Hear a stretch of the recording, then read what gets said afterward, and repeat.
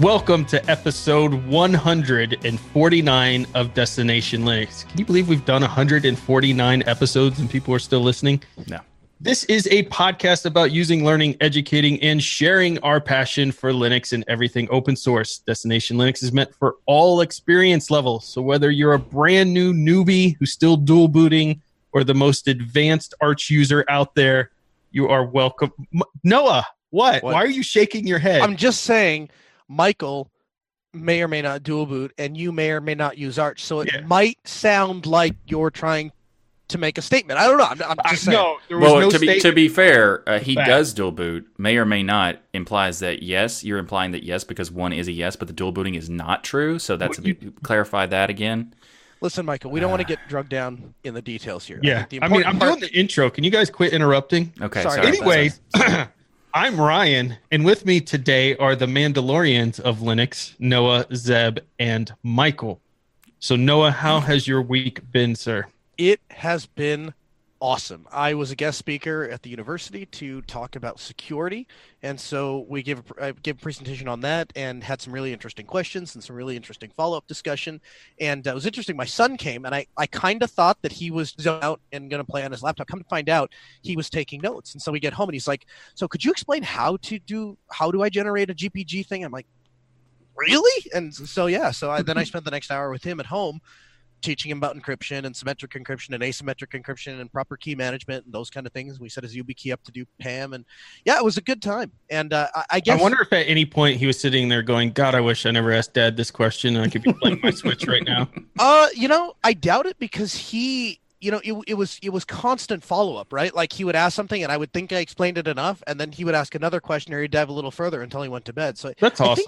I think really the lesson I took away from that is, as a parent, sometimes we underestimate our kids, and it relates to technology, they're just sponges, man. They just soak it up. So don't underestimate them.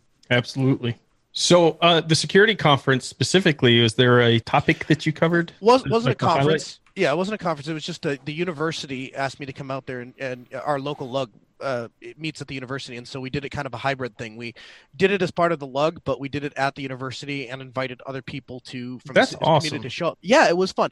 I think what that's going to evolve to is because like I said, I had some good discussion. I had some interesting questions, and as conceited as this is going to sound, it was enlightening and refreshing to me that there were people that came that hadn't heard of the show and just came because they were interested in general security. But what this is going to lead to is I would really like to get to a point where I'm doing presentations, maybe monthly or maybe every 6 months, and inviting other people around in their communities to go out and talk to people about using Tor, using Tails, using full disk encryption, basic privacy habits, using DuckDuckGo as a search engine, and speaking to people that they're not Linux advocates, they're not open source advocates, they're just day-to-day people, but want to know how to keep their information private and don't know how to do so. And I think that could be a really valuable thing if we could get that working. So I would like to do more of that if I can. Very cool stuff. So we got a question from Povok in our chat regarding the security, since you mentioned it. He says, if I generate a GPG key now and get a YubiKey at Christmas, can I put that key on the YubiKey, or does the YubiKey require you to generate one specific for the device? No. And I'm pretty sure you can import that in. Correct. Yep. However, you would not want to store the whole idea behind the YubiKey is that it never gives up the private key. So for that, to take advantage of that security apparatus, you would want to make sure to destroy the GPG key. So the process I would recommend is create an encrypted partition or use a fully encrypted disk drive, create your GPG key, import it to the YubiKey, and then destroy the GPG key file in the form of erasing the disk and destroying the passphrase used to encrypt the disk. The reason for that is if you left a file copy of your GPG key, theoretically somebody could obtain a copy of that and use it surreptitiously. If it's only stored on the YubiKey, it's impossible for anybody to ever duplicate that GPG key. And of course, then for backup purposes, I would have a different GPG key that I would store in like a safety deposit box or something like that. And that way you've got two keys that you're using to encrypt something or decrypt something. Yep, absolutely. So Zeb, tell us about your week. Well, I'm a little confused because, first of all, I've never played a stringed instrument in my life. So why am I Mandalorian? Sorry, I don't Are you not a Star Wars fan, Zeb? Yes, but I still have no idea what Mandalorian. Okay, so you're not one of the real fans. You're kind of the ones that's like, oh, a new film is out. I would disagree that if we're going to go into a tangent if we talk about that, because I think the original three are the only ones that matter. The rest are all garbage. But anyway, continue. How exactly, yeah, the original three were the original three were the best. Absolutely right. Yeah. The prequel. There's no character development. There's no real plot. It's just Jar Jar Banks jumping around. Well, the current ones or the reboots or their continuation or whatever are mediocre and they're okay, but they're still bad. But they're like. But the prequels destroyed the franchise value so badly. It was like, who cares?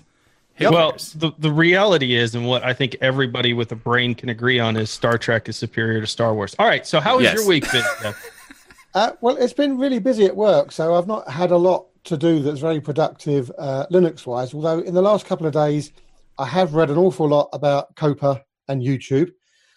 Calm down, Zeb. But we'll get to that later in the episode. Yeah, no, I appreciate you actually keeping us up to date on that, because I kept seeing everybody talking about it, didn't quite really register everything going on. So you gave us some really good information that we'll cover later in the episode. Yeah. I appreciate that. Michael, what's new in what have you not unboxed lately? Wait, are you implying that okay, it's still technically, as is tradition, it's still there, but that's the monitor arm, by the way.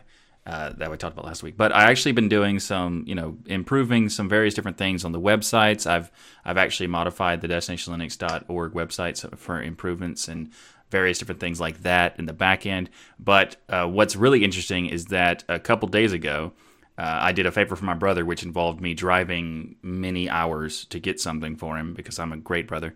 And it sounds illegal already. No, it's not illegal. Boring, okay. Yes, but not illegal. But the main thing is that when I did an impromptu live lug meeting on the way there with people on the DL group or Telegram and the DL Discord and other places.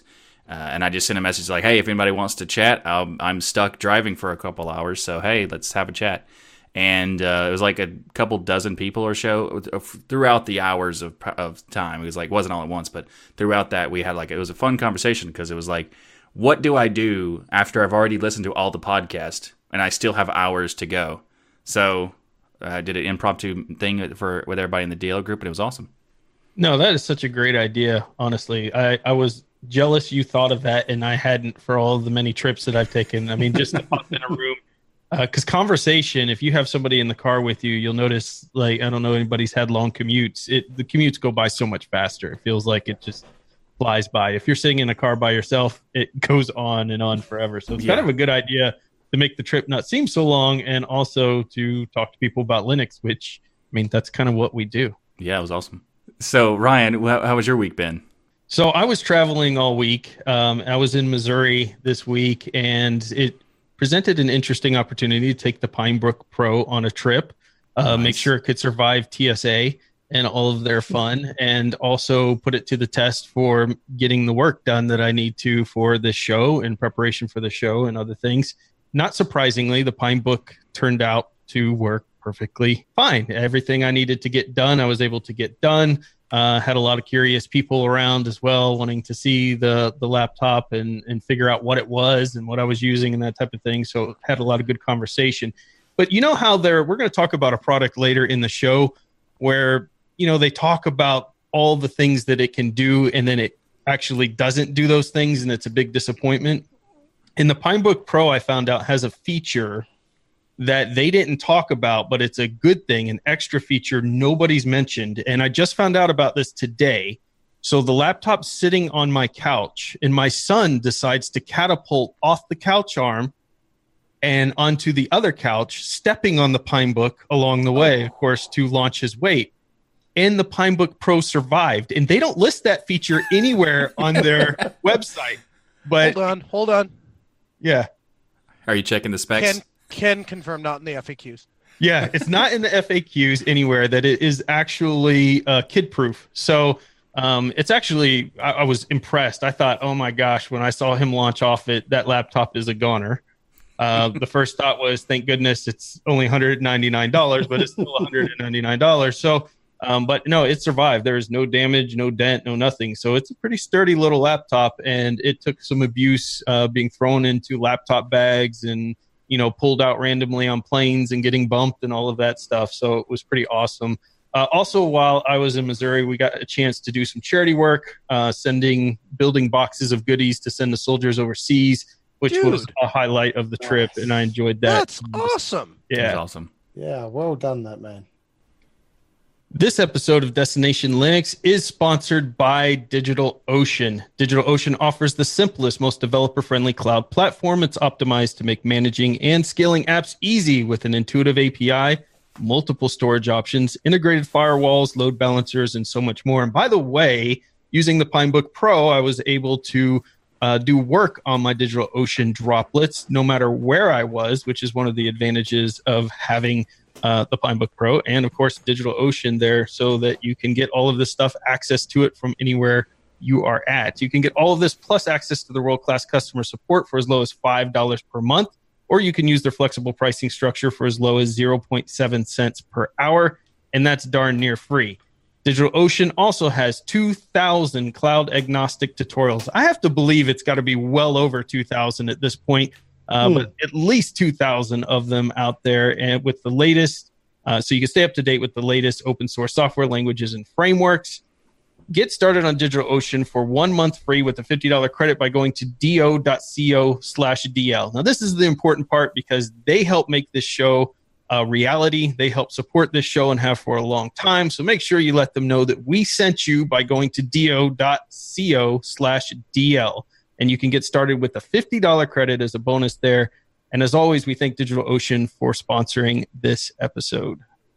Hey everyone, before we get to the rest of the show, I wanted to take a brief moment to let you know about something we're doing for Black Friday and Cyber Monday. So this is not actually in the particular episode because we didn't think about it until, well, after we recorded the show.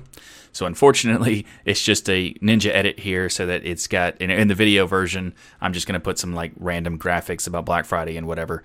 And so the Destination Linux Network is going to have a Black Friday sale and a Cyber Monday sale for the destinationlinux.network/store so that you can go there and get a coupon code. We haven't launched the coupon code yet on the store, so be sure to go there on Friday to get it and find out what that code is. So if you want to get some DLN merch and save some money while you do it, then go to destinationlinux.network/store on Friday. The beginning of Friday, we'll launch it, and it'll be there all the weekend until the end of Cyber Monday. So be sure to go to destinationlinux.network/store. Now let's get back to the show. So on to our community feedback. And I think from the episode where we was all concerned about security, a listener wishes to remain anonymous. So I'd like to remain anonymous, please, if that's possible. Well, we'll have to read your email first to see if we've got any gripes against you. So he goes on to say, I'm really excited to send this email since I'm a big fan of the show since episode 91. So I listen to every show every single week whilst driving to class. I wanted to say a couple of things about the coming of Edge to Linux. The first being that, as Torvald said back in 1998, if Microsoft ever releases software on Linux, we've won. So yeah, we've won. Nice. The second comment is that since most of the software infrastructure that is used by the government in my country is heavily reliant on Microsoft products, since the XP days, it is impossible to use certain websites from Firefox or any other browser. God forbid if you use any other browser. See, this person does listen to us. Yeah, absolutely. So they have to use Edge or Internet Explorer. And that's a big problem if you want to ask for any certificates or do any other important operation at home. I know of many people that could benefit from this, and I leave behind their Windows VMs once and for all. And I will personally install it on my machine, or probably a VM. I just don't trust them. On another note, I learn a lot of stuff from this show, especially when you bring Bo and he talks about his networks and attacks. So keep up the good work. Greetings from Spain. By the way, I use POP. See, and he still made it into the notes. So your theory that I only include Arch users in the show notes is completely wrong. Completely wrong. But I do have a love for POP as well. No, this is a great email. Thank you, first of all, for being a long-term fan. We appreciate that a lot. And these emails mean a lot to us. Very much. Because you surprise some of the other ones we get. On the on the thought about Edge and basically, well, I guess first on his thought about Torvald saying if Microsoft ever releases software on Linux, we've won. I think that's an interesting quote, and I wasn't aware that he had ever said that. But I think you can certainly say in many respects, Linux has won. We continue to grow and dominate in so many areas, and more when I walk out with my endless supply of Linux shirts, I get people saying things to me in public like "nice shirt" or "I love Linux" or stopping me to talk about Linux. And I can tell you, a couple of years ago, that never happened. People just looked at it, read it, and like you see that confused look on their face. So Linux is getting out there more than ever before, and I think certainly. Some of what Microsoft is doing has helped, but a lot of it just happens to be people being annoyed with the latest Windows 10 and having so many problems on their desktop, and that just sends customers our way. And the only other alternative will cost you $2,300 for a underpowered laptop, which is Apple. So, it's a pretty good option out there for people, and I think so many content creators out there as well. Realizing there's such an audience for Linux is helping in addition to that. A quick question, because I'm sure I used to have it when I used to use Google Chrome. Isn't there a little add-on that you can spoof websites into thinking you're using Internet Explorer? And wouldn't that help him in his situation with his government websites? You can do user agent switching, but they also they could do it in a local network structure where it doesn't use the user agent. It uses it has a thing on the computer testing to see if it's an actual whatever particular browser. So, and if they're doing it just on the website side, you could block it that way. But if it's doing it at work and you have their machines, they could put something in extra.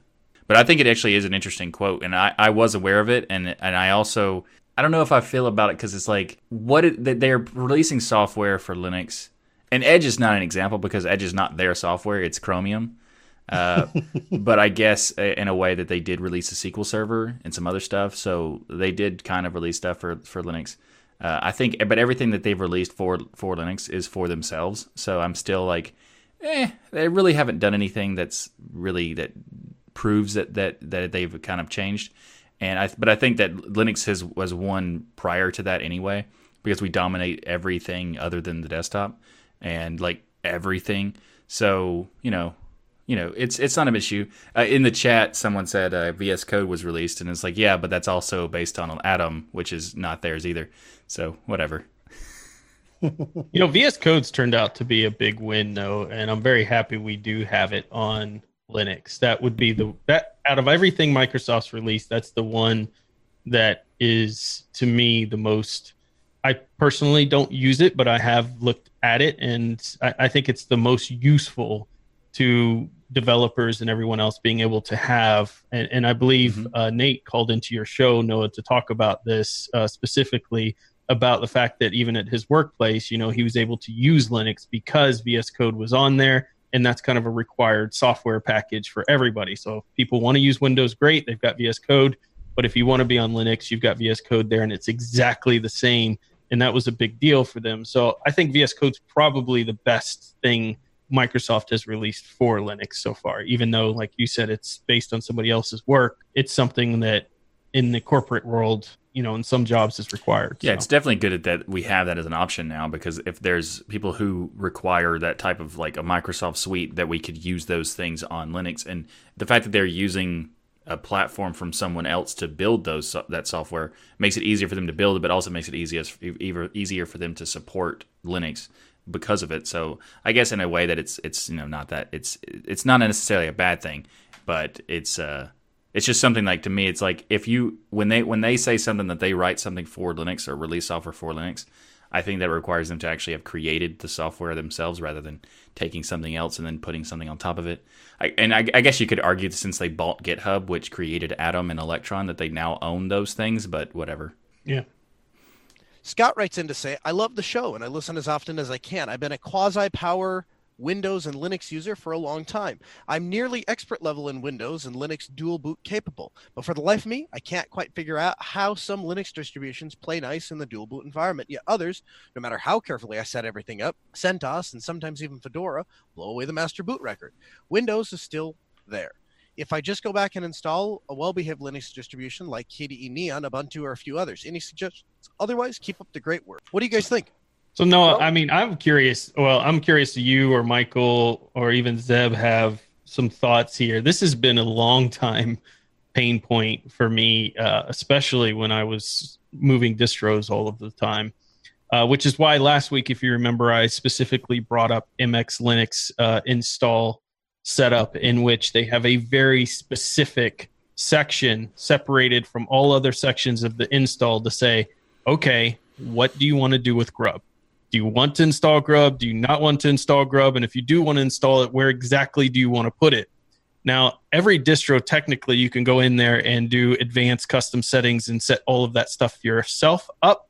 But I have found, just like this user says, that certain distros, no matter what you put there, it's going to blow away Grub and blow away your other Grub or not find things. And you've got to either manually fix it. And it's just a major pain point, to the effect that one of the reasons why I got an IC dock was so that I could pop out every single drive in my computer, except for the one I'm installing the distro on, install the distro, and then put every drive back in and basically, do a refind on the Grub and have everything set up there. It's interesting he mentioned specific distros here. The one that to me is the absolute worst for this is Pop! OS, which uses System D-Boot, I believe.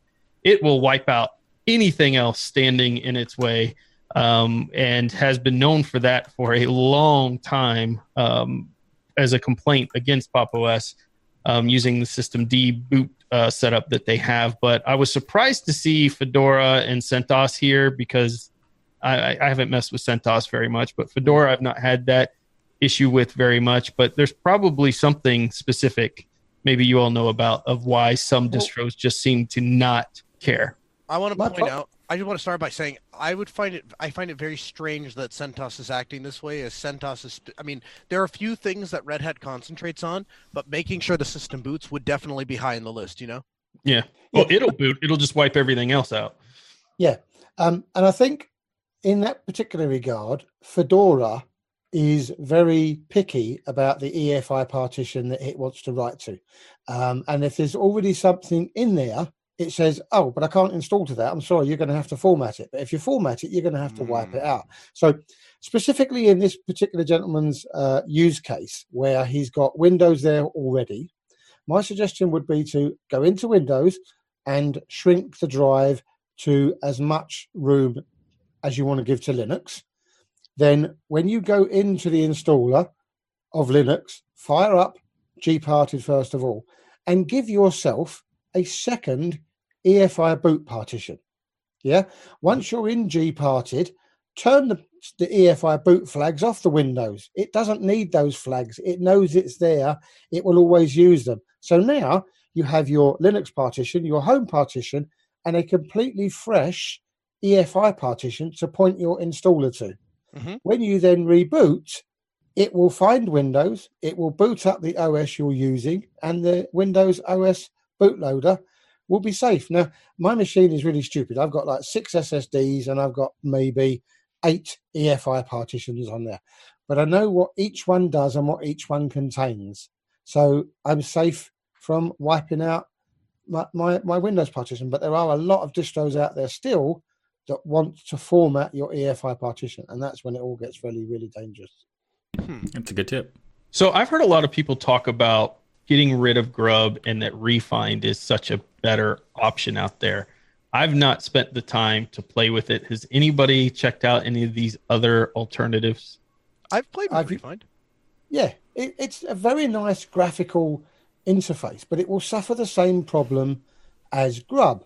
If you've got a very, very messy set of EFI partitions and Grub installs, I often find that it duplicates a lot of the entries. And you go, oh, well, hang on a minute. Which of these 2 Ubuntus that I've got is my real one and which was the one that got mucked up by someone else.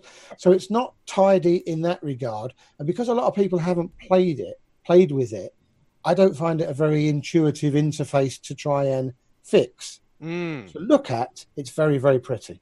There is an exceptionally good website if you can speak Wiki. But we all know I don't speak Wiki. But yes, you can get it installed, and it is a reasonable alternative. I just don't understand why people get upset when you say, well, why not have a systemd and grub? It works, and it works really, really well. And if you want to press F8 or whatever the keyboard shortcut is on your machine and go into your system's EFI boot menu and pick your distribution, or wait for your favorite flavor of grub to turn up, and in my case it's normally Manjaro, because Manjaro doesn't play well with other. If you try and run Manjaro from Ubuntu, you'll get a kernel panic because it's written in a completely different way. So why can't I then let the machine boot up to Manjaro's grub and then pick the distribution I want? You've got the best of both worlds then. Yeah, that's a good point.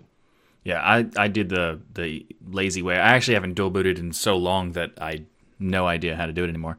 Well, I mean, I remember the old ways, but I haven't done the Windows dual booting in so long because the FlexiDock that Ryan mentioned, I found it a long time ago, and I've been using it for like a couple of years now, and it is the seamless approach. If you have a desktop computer, if it's on a laptop, you really can't do that. But if you have a desktop computer, check out the FlexiDock. I have a video on my channel about it if you want to learn more about it. It is such a smooth experience to dual booting or multi-booting or whatever. And is he just trying to kill the myth that he doesn't dual boot? I think so. Did you see how many times he spent talking about not dual booting? So I just want to point out that I appreciate, Zeb, that you said myth, because you're correct. It is a myth. Yeah, but it can't be a myth because you've just caused Noah's lights to go out. Okay, you did. I thought I was crazy for a second. The spirit of Windows is after you. It just picked the wrong presenter. Sorry. I love it. So Jeff writes in to say, hi, DLN guys. I'm a French-Canadian system developer and a network specialist from a little city in the middle of Quebec. I'm using Linux since the beginning of 2000, and I removed Microsoft out of my life for 10 years now. How awesome is that? How freeing that must be. I'm working mainly on Raspbian and Debian. I use Pop! OS for gaming and Manjaro on my new Pinebook Pro. First time using Arch-like distribution. Be careful, it's an addiction. You're going to be saying, by the way, I use Arch in no time straight. By the way, the Manjaro version for the Pinebook Pro has received some patches to fix some of the issues that it was having, and it is very much in alpha, and they say that everywhere. So these issues aren't like not to be expected, but they're fixing them very quickly, and it's turning out to be an absolute fantastic distribution for Pinebook Pro if you want to try something different on it. He goes on to say, I was working in farm automation with a Linux system, but after 6 years of development, the company I was working for chose to abandon my project to go with the Microsoft solution because getting a second Linux dev in our region was nearly impossible. So since last April, I'm searching for a new job as a Linux system dev, but can't find anything near my home. From now, I've learned the system dev part of my career and focus more on the networking part. So the question I have is there someone in the Linux community that needs a system developer specialized in C, multi-threading kernel drivers with a degree in electronics? I can literally build a router from scratch, hardware and software. I don't want this part of my life to be lost because nobody needs it where I live. You that know a lot of Linux communities do know a place where I can put my knowledge to be more efficient for the Linux world. Continue to your great work and have a nice day, Jeff. So, Michael, this actually made me start thinking about one of the reasons why I wanted to start my LUG group here in Georgia was because there were a lot of individuals talking to me personally about trying to find work. And they were highly intelligent. A lot of people in the Linux community are highly, highly intelligent individuals. And we have this Destination Linux network now, and we have this awesome forum. Is there some place on the forum we can create? And I literally have been gone all week, so I'm asking you on the show live for people who post jobs and things for if they need jobs or if they actually have jobs out there. Because I thought, what a great way. We have nearly, by the way, if you haven't joined the Telegram group, we have over 1,100 people in there now. Networking is a big part of getting a job. And that would be my first advice to tell you. You need to become a part of the communities out there. Mm-hmm. That includes electronic communities like our Telegram groups, other groups out there that deal in Linux. Because if you start making friends, they'll have that random conversation. By the way, we're looking for so-and-so, and you'll be able to get a job that way, but also locally, joining local lug groups, joining local organizations where you can get involved and get to know people, because most of the good jobs, at least in my experience, 20 years being in corporate America, come by the way of networking. You know somebody who knows somebody, and that's how you get in. So that's my advice to your question, but I'm wondering if we could maybe add a section in our forums for people looking for jobs and people who are posting jobs that they may have for people. Yeah, definitely. We can look into that. I mean, it's one of the things that I wanted to do for a while. So I think we should go ahead and like build something out and see what happens. But I think that's a great point. Networking is one of the best things to do. Like, especially if you can find like computer clubs, because you might not find like a Linux group or Linux company that's specifically for it, but they might not know that Linux is a solution in some companies. So they could search for a computer job that's relevant to that, and then have like in the interview you could talk to them about that. And they, like, especially if it's a small company, they'd be more flexible in that sense. But there's many ways to do it. But networking in your local area as well as online is the best way to check it out. I think that we could definitely put a section on the forum, and hopefully that can help out as many people as possible. There you go. Here's my question to help him out a little sooner than as soon as possible. Is he interested in subcontracting? Because I may or may not know an IT company that's looking for somebody like that for a couple jobs. Well, there you go. Send us. Call me. Yeah, there you go. Send us an email. We'll follow up on that as well. Beautiful. So we love hearing from our worldwide community, and today's couple of emails have proved that, from Quebec all the way to Spain. We have many ways for your voice to be heard. You can send us a short email or video that may get incorporated into the show. So please send your links or email, or your video links or your emails to comments@destinationlinux.org. So first in the show this week, we're going to talk about Coreboot. We just talked about Grub and other boot systems, but this is kind of more of a BIOS replacement. And Coreboot, if you're not aware, Coreboot is a project looking to replace the proprietary BIOS firmware for a more secure open source alternative.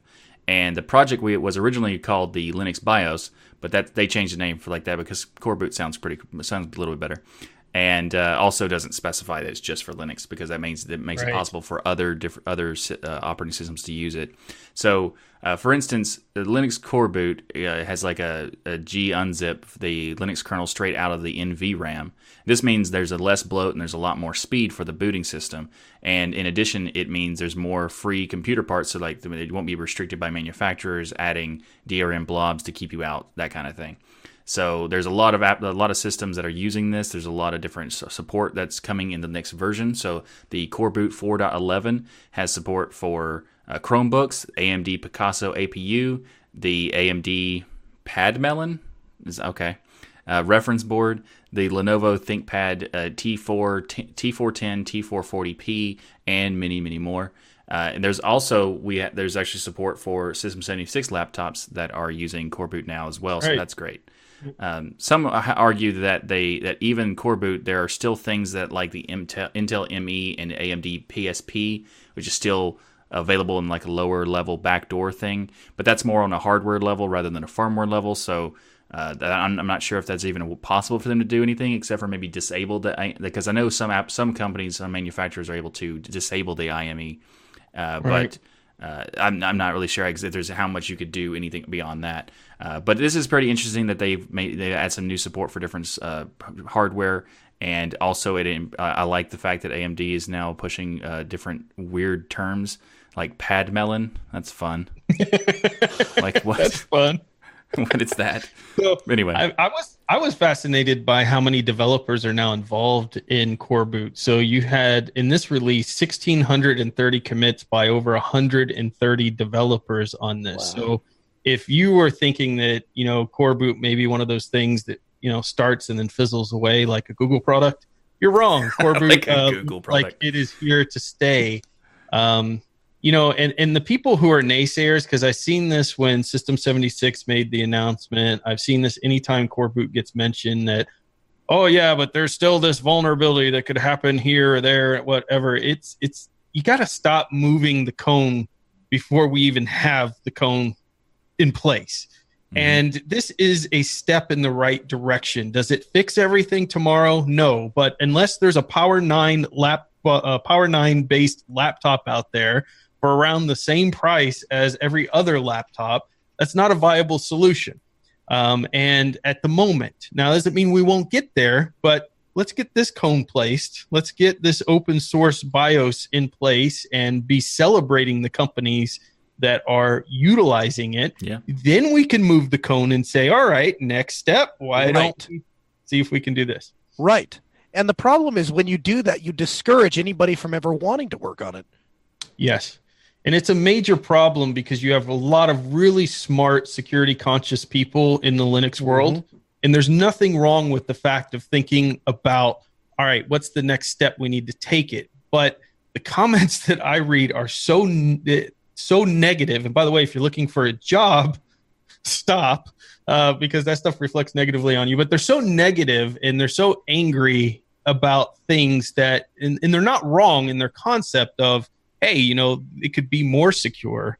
It's just the way they go about it is discouraging to people. And we need to take baby steps here because we don't have a processor that is mass produced and at the right pricing right now to replace everything that's AMD and Intel and remove, although I don't know if anybody has real issues with AMD's PSP, but certainly Intel Me and things like that out there. So it will come, but I am super excited about Coreboot. And I think it's really cool that there's a lot of laptops out there right now that you can go put this in yourself. You can basically get this flashed onto your machine and you can start using Coreboot.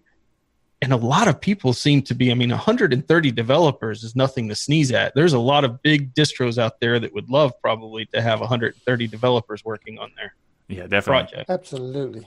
Yeah, it's a really good project, and I'm glad that and it's been around for a while, but I'm really glad that it's continued to get to the point where manufacturers are now shipping with it in some cases, like System 76 are shipping with Coreboot now. So in some of their devices, so that's awesome. So like even though there's there's a negative community aspect around it. I think it's even more impressive that they've able to just completely ignore that stuff and just push forward to make sure everything gets done, because it's something that needs to happen. And there's a lot of times where some projects will just give up because they have a lot of negative feedback, and I'm glad that this is not one of those projects. Yep. So on to some software news, and Firefox is sweetening the pot once again. So Firefox has announced some updates to its web security bounty program. Now, the first big chance is the increase to bounty payouts. Mozilla is now doubling the payment for all critical and core bugs. Then they are tripling payouts for remote code execution bugs to $15,000 for critical sites. So that's $15,000. Awesome. That's just... That could almost buy you a new MacBook. Yeah, almost. Or Michael a new Windows machine. Wow. Mozilla states in their blog they're one of the first companies to establish a bug bounty program, and this is all a part of celebrating 15 years since Firefox 1 was released, along with assuring their program remains relevant and active. So now that pot of gold has grown, they've also grown the critical sites eligible for the payout, which includes in services like Autograph, a cryptographic signature service that signs Mozilla products, Lando, Mozilla's new automatic code landing service, which allows us to easily commit fabricator revisions to their destination repository, and a number of other sites that we'll have listed in the show notes. Finally, new core sites have been added as well, and the new payouts have already been updated to the reported web bugs. So if you're looking to make some cash for the holidays, there are some opportunities to turn your talent into a paycheck. So not to be outdone, Google has also announced a huge bounty increase from 200,000K max prize to $1 million. This is a 50% bonus for exploits found on specific developer preview versions of Android. So becoming a bug bounty hunter might turn out to be a very lucrative career choice with all this money and dough on the line. So question for you guys, what level of technical ability is it that a person has to have to go for these types of bug hunting jobs?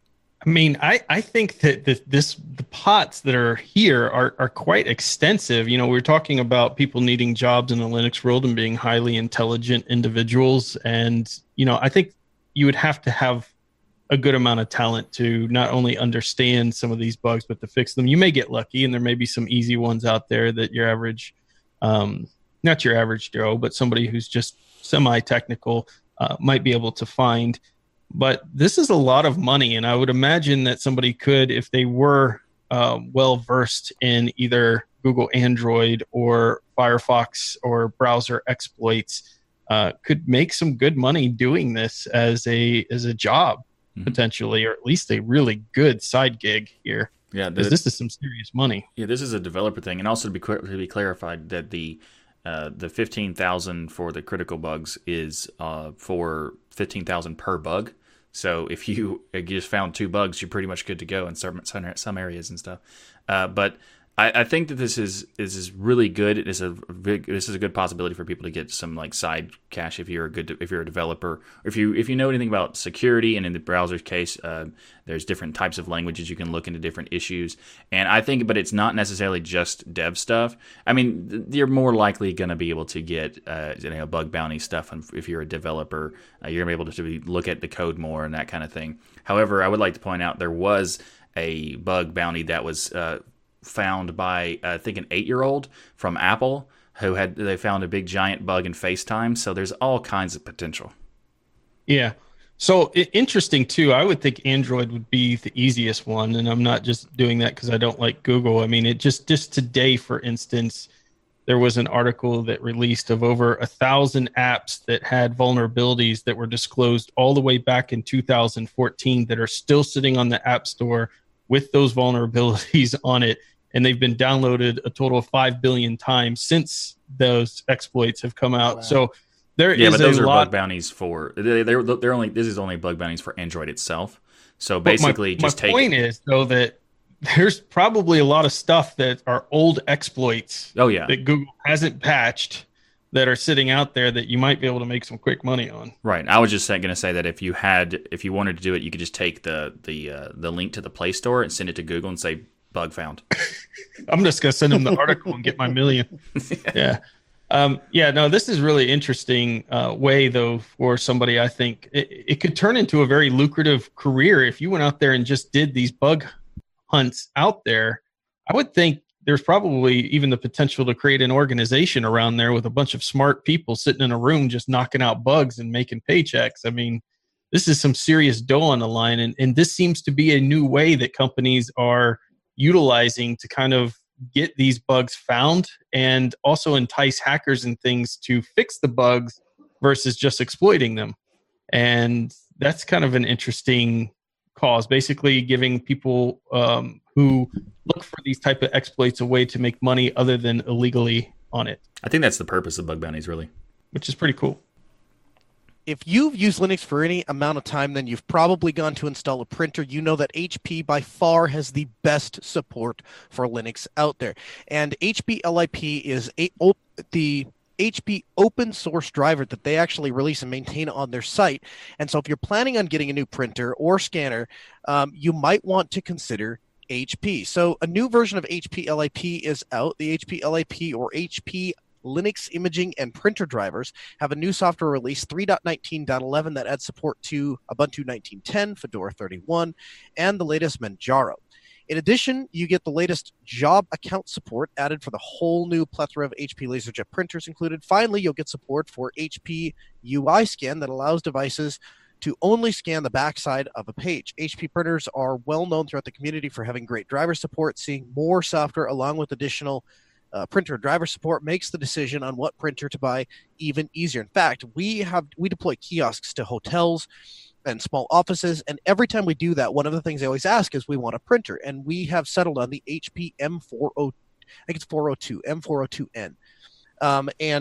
You literally, with HP printers, I'd say 85% of them, you just take them out of the box and plug them in, and they'll work out of the box. And the remaining 15%, you go to HP's open source driver page, which actually exists. And by the way, if you want to link to it, go to altispeed.com, click on client resources, because we have it linked, of course. And download the HP LIP tool, and then all of the printers will work. And it's the kind of tool that you would expect on Mac OS or Windows, right? You install the HP LIP tool, you run it, it presents you with a little UI, and it says, "Hi, welcome to your printer. How is the printer connected? Is it over USB? Is it over Wi-Fi? Or is it a direct network connection? Okay, I want to connect directly to Wi-Fi. All right, let me search. Here are the available Wi-Fi networks. Connect to the printer. You connect to it. And it walks you through the entire process. It helps you set the name, helps you decide if you want to share the printer. It's a fantastic tool, to the point that when we were designing our kiosk system, the only requirement I gave to our developer when we were going through that process when we got to printers was I said it has to be HP. It has to be HP and it has to be networked. I also will point out that way back in the early 2000s, HP was the first company to come up with, they had their HP JetDirect, which was actually, I mean, the JetDirect came back out in the 80s, but in the late 90s and early 2000s, as Linux was starting to take off, they had strong ties into cups with the HP JetDirect, and so you can set up a network printer, and this 100% has worked out of the box without any drivers. If it's a network printer, you install the network printer, you give it an IP address, and you go into Linux. One of the options is connect to an HP JetDirect printer. Put that in, type in the model number, and Bob's your uncle. You have a printer on the network. So I'm really excited that HP LIP has a new release. This is definitely something I will be downloading, not just soon, but today. And I'll definitely be trying it at a number of our different clients and report back, because I'm confident this is going to be a really great thing for Linux. Ryan, what are your thoughts? So what's really interesting is when I started on Linux, I remember the pure hatred and frustration with getting printers to work in any hardware. But Ubuntu. Yeah. Ubuntu seemed to have this magical thing back then that now a lot of other distros are starting to show, but Ubuntu was the first I ever seen it in, where they could find your printer and you could just set it up by clicking add printer and be done. Every other distro, it was magical incantations upon terminals, upon cups, upon all of these things you were trying to do to please get the printer to work. And printers are a frustrating thing to begin with. Even in any operating system, they can be frustrating and annoying. I mean, there's a whole reason why there's that, scene in the movie where the guy's beating a printer with the bat, and that's his way of relieving stress. Everything changed for me. I have not had a complaint with a printer ever since I went to HP. There's an individual, I've never asked them if I could name them, so I'm not going to name them, but they actually are in our Telegram group that works for HP. They were in playing Ballistic Overkill with me one day, and they're like, hearing my frustrations. I had a Brother printer, which, by the way, a lot of people recommend in Linux to get Brother. I have not had great experiences. I tried 3. I second that. Yeah, I second that. And if you do get them to work, they stop working later. Yeah, I was on my 3rd one, and I was complaining about it while playing the game, and I still can't get the stupid printer to work right in Linux. It'll find it, print, and then the next time you reboot, it'll never find it again, or whatever was going on. He said, "Hey, I work for HP. They do a lot with open source. Get an HP printer." I got one. I have the M251 NW LaserJet, and it has just absolutely worked in every single distro, every time, no problems at all. It is the greatest feeling to be able to just hit print and know that it will print. And in most cases, most cases HP just hook up the printer and it just works because it's built into the kernel stuff. And It's so nice. Like when they first announced this, it was like when I first got into Linux, there was like the printers was abysmal. It was like trying to get a printer to work was torture. But then HP announced that they were going to do that. They created this like campaign to make support for Linux, and for the past like 15, maybe 17 years or so, you could get an HP printer and it'll just work. So now at this point, every time I get a new printer, it's always an HP because I know that it's going to work without question, and I don't have to worry about making sure I get the drivers and stuff. Except for like they're saying that you're saying that there's occasionally like the new ones you still need to get their drivers from their website. But like I hooked up a 10-year-old printer. It's like I wonder if this works, and it did. So like it's fantastic. Yeah. And it's because they invested in having their software in the kernel, as well as they have the separate software package to give you that nice GUI and things that you come to expect that tell you your ink's low or whatever, which in Windows and things is annoying, but the way they have it implemented in Linux, it's not at all. It only tells you those messages while you're printing, not just randomly popping up every 5 seconds. So your printer ink is low and stupid things like that other printer companies do. It's so well done. HP killed it. If you need a printer or scanner, believe me, trust me, save yourself the frustration, spend a little bit more money and get an HP. Honestly, I would argue that HP's lower end is on price with Brother's. I would say they're low end. As far as price, as far as price goes. Okay, so you can buy the M1118, which is a networked HP printer, for $91. I don't think Brother has a cheaper print. If you're looking for a LaserJet, which you should be looking for a LaserJet if you do the calculation on ink costs. It's cheaper to have a LaserJet, and you can do a multifunction machine for $168. So I don't. There's no excuse not to buy an HP. If you don't buy HP, you just don't love Linux. There you go. Okay, now that's an advertisement. Okay, so now it's story time on Destination Linux. Let me set the scene for you. A number of years ago, and I haven't got a clue when, along came this wonderful thing called YouTube. And people flocked to it in the millions. Creators started creating websites and programs and everything that people wanted to watch. And hey, along came advertising. And they made a lot of money doing it. And there are probably people out there now who are millionaires because of Google. Then the Google accountants went, whoa, hang on a minute, boys, we're hemorrhaging money here. Let's create the ad apocalypse. And overnight, people's money revenue was reduced. They changed their algorithms and all sorts of things happened. Now, I truly believe Google have found another method of not paying creators on YouTube, and they are blaming the FTC. So along comes COPA, the Children Online Privacy Protection Act, and this was brought about by some child protection groups that wanted to protect their children and didn't like all of this metadata being collected.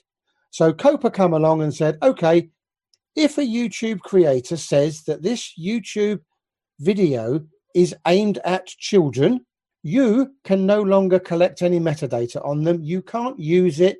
It's just not done unless you go out and get the individual permission of the parents. Now, that's an impossible task. And there's been hundreds of videos from people out there coming up with their own theory as to why this is all happening. Okay. Now, this is just my theory that Google wants to stop paying people more money, because what they've done is they've taken what the FTC says and given you two options. Your video is either for children or it's not for children. If it's for children, your revenue will be dropped by 90% because you can't have all these ads. You can't have all this personal information coming through to you. If, however, you mark it as not for children and some weird algorithm or somebody sitting in the FTC offices says, whoa, that's clearly aimed at children, you're nicked. Pay me $43,350. That is Google's version of what the FTC was saying. But I found a couple of videos by a gentleman who's an actual lawyer who first of all was complaining about all this, and then he got a phone call supposedly from somebody very high up in Google, and they've found a clause that Google have completely ignored in this COPA regulation that says there is a middle ground. There might be a situation where somebody is making a video for adults, but it pertains, some part of it, to children. Now, that doesn't have to be affected by Google's draconian method of it either is or it isn't for children. Now, as I say, there are so many videos out there, and it is so frustrating for the average YouTube creator, and it's caused so many problems for people going, oh, that's it, I'm going to leave YouTube now. I can't afford to have this $42,000 fine. Why do we let Google get away with it time after time after time? Hopefully, the lawyers can get together, speak to the FTC, and get Google to change their mind. But this was the easiest way and the cheapest way for Google to say, no, it's down to the creator. We can't have anything to do with it. But all they had to do was adopt another method. And I just find it really frustrating that it's taken a week of headache and heartache and 50 video that I watched and pages and pages and pages of regulations for this one lawyer to get a phone call and then be told this is what Google have done deliberately. It's just ridiculous. So the good news out of this story is that the more Google mess up and YouTube mess up, the more likely that a second player will come in to challenge that monopoly. But in the meantime, people like you and me suffer. Can I give you a slightly different take on it? Yes, please. Consider that what the advertiser wants to get out of advertising, right? They want people to go and buy their products or services. And so from Google's perspective, in order to deliver on the expectations of that particular form of their client and that particular revenue generation stream, then they have to pair the advertiser with somebody who's going to buy or sell their products. And so if a law comes into an existence that basically says, we don't want you marketing this, that, or the other to children, then it starts to limit the amount of advertisements that can be displayed to children, thereby limiting Google's ability to inject an ad or to introduce an ad into a younger audience. And so does it suck as a content creator? Yes, but I would suggest to you that it's not so much Google doesn't want to pay content providers for their money. Of course, I think that's probably true, but I would guess that the motivating factor there isn't so much that, because for every money that they pay the content producer, you can bet that they're probably making, it's probably like an 80-20 split. So they're making a lot of money. It's like selling Girl Scout cookies. I think they're taking in less money overall. I think that it's the function of, if you can't sell to children, then you can't make any money off of selling to children.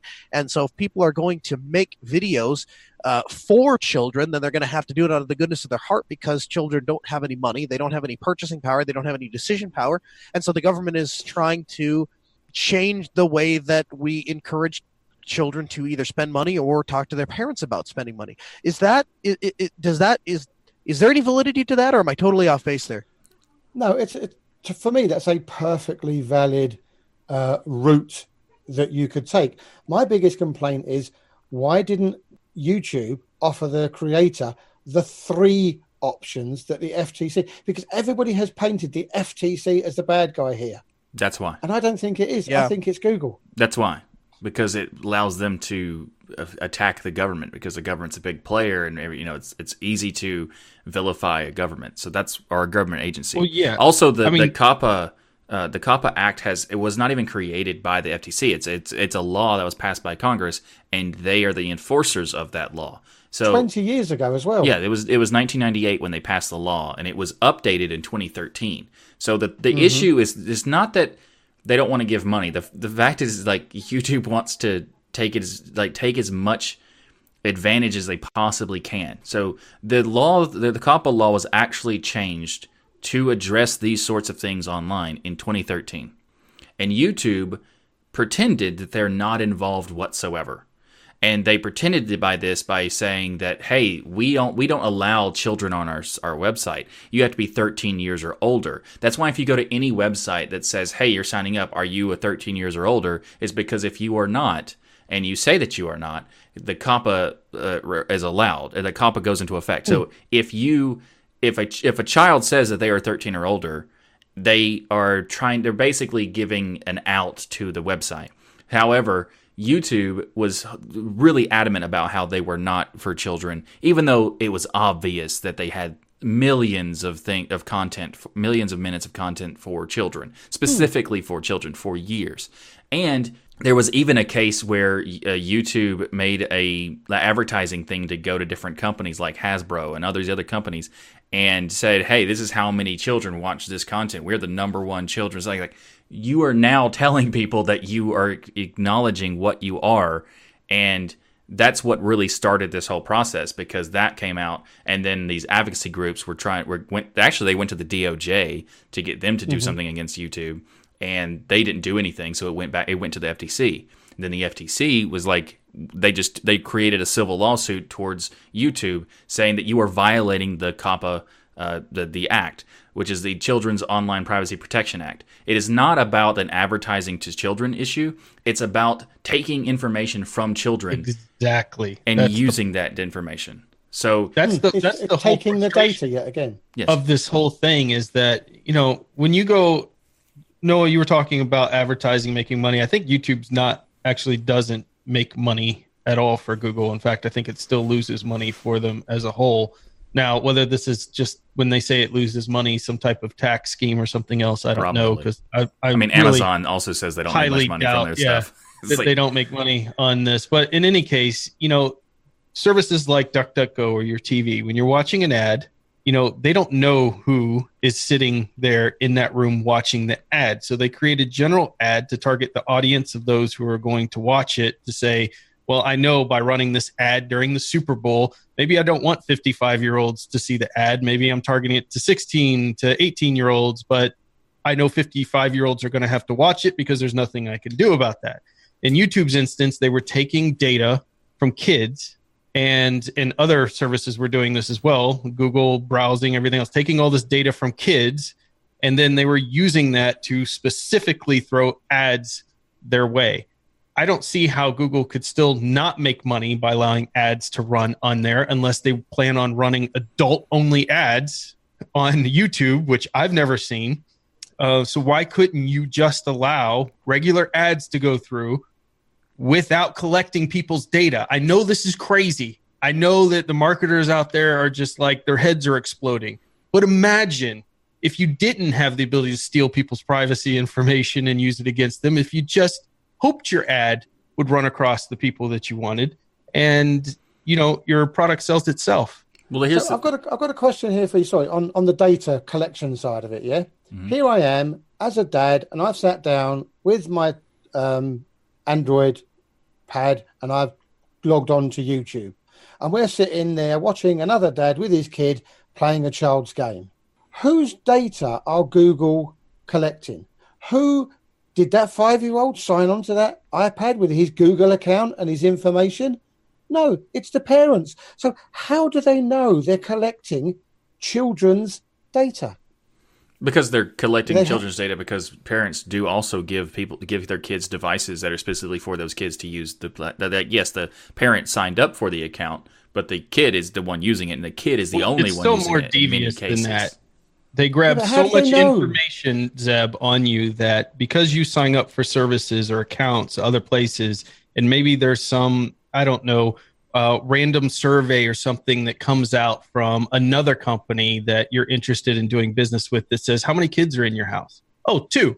What ages are they? Oh, 5 and 6. And then Google grabs that information, and then they fingerprint your browsing activities, so they know when it's probably you watching stuff and probably the 5-year-old in your house watching stuff. And then it even goes further than that, because then they know based on your purchases that go into your different email accounts and things, when you're most likely to buy a toy for your kid and when you're not. And it just keeps going on and on and on to the point where they're not guessing there's a 5-year-old in there. They know there's a 5-year-old sitting in your house. They know what that 5-year-old likes. They know what they watch. They know what they browse. They know what their emails are. They know when they get toys. They know when their birthday is. They know everything about them, probably more than their parents. And that's the problem where this law was trying to address. And YouTube basically did the typical nuclear option of, we're just going to wipe out revenue for anybody who does kid content out there. And there's a lot of people made their living this way. But why I bring this up is we get a lot of people, and the reason why I wanted to put this article in here as well is we get a lot of people telling us, go to a different one of these other alternative video sites. Why aren't you guys on whatever random one pops up today? There's like 500 of them. And the answer is nobody watches the content there. We're on several. I have on my channel, YouTube channel specifically, I've at least used half a dozen of these alternatives that everybody swears by. Nobody is there to watch the stuff. And so, I hope that honestly, YouTube continues to do this stuff, because the only way to get people to go to those places is that YouTube basically has nothing left in it but business corporate-y videos that nobody wants to watch. And people start looking for the good old days of the internet and YouTube and look for an alternative service. But there are literally no good options out there. People will they'll talk them up like, oh my gosh, you've got to try BitChute. But there are just so many problems with these platforms. I'll put their video embedding links in and the videos won't play. They'll stutter. They don't work. The quality's terrible. It's just none of it is scalable yet. So that's why we're on them. Nobody's there. I mean, BitChute's probably one of the better ones, but it's not. There's issues, but we actually do have DL on BitChute if anybody wants to use that. But currently, there's like a couple dozen people that use it, so that's why it's not a focus.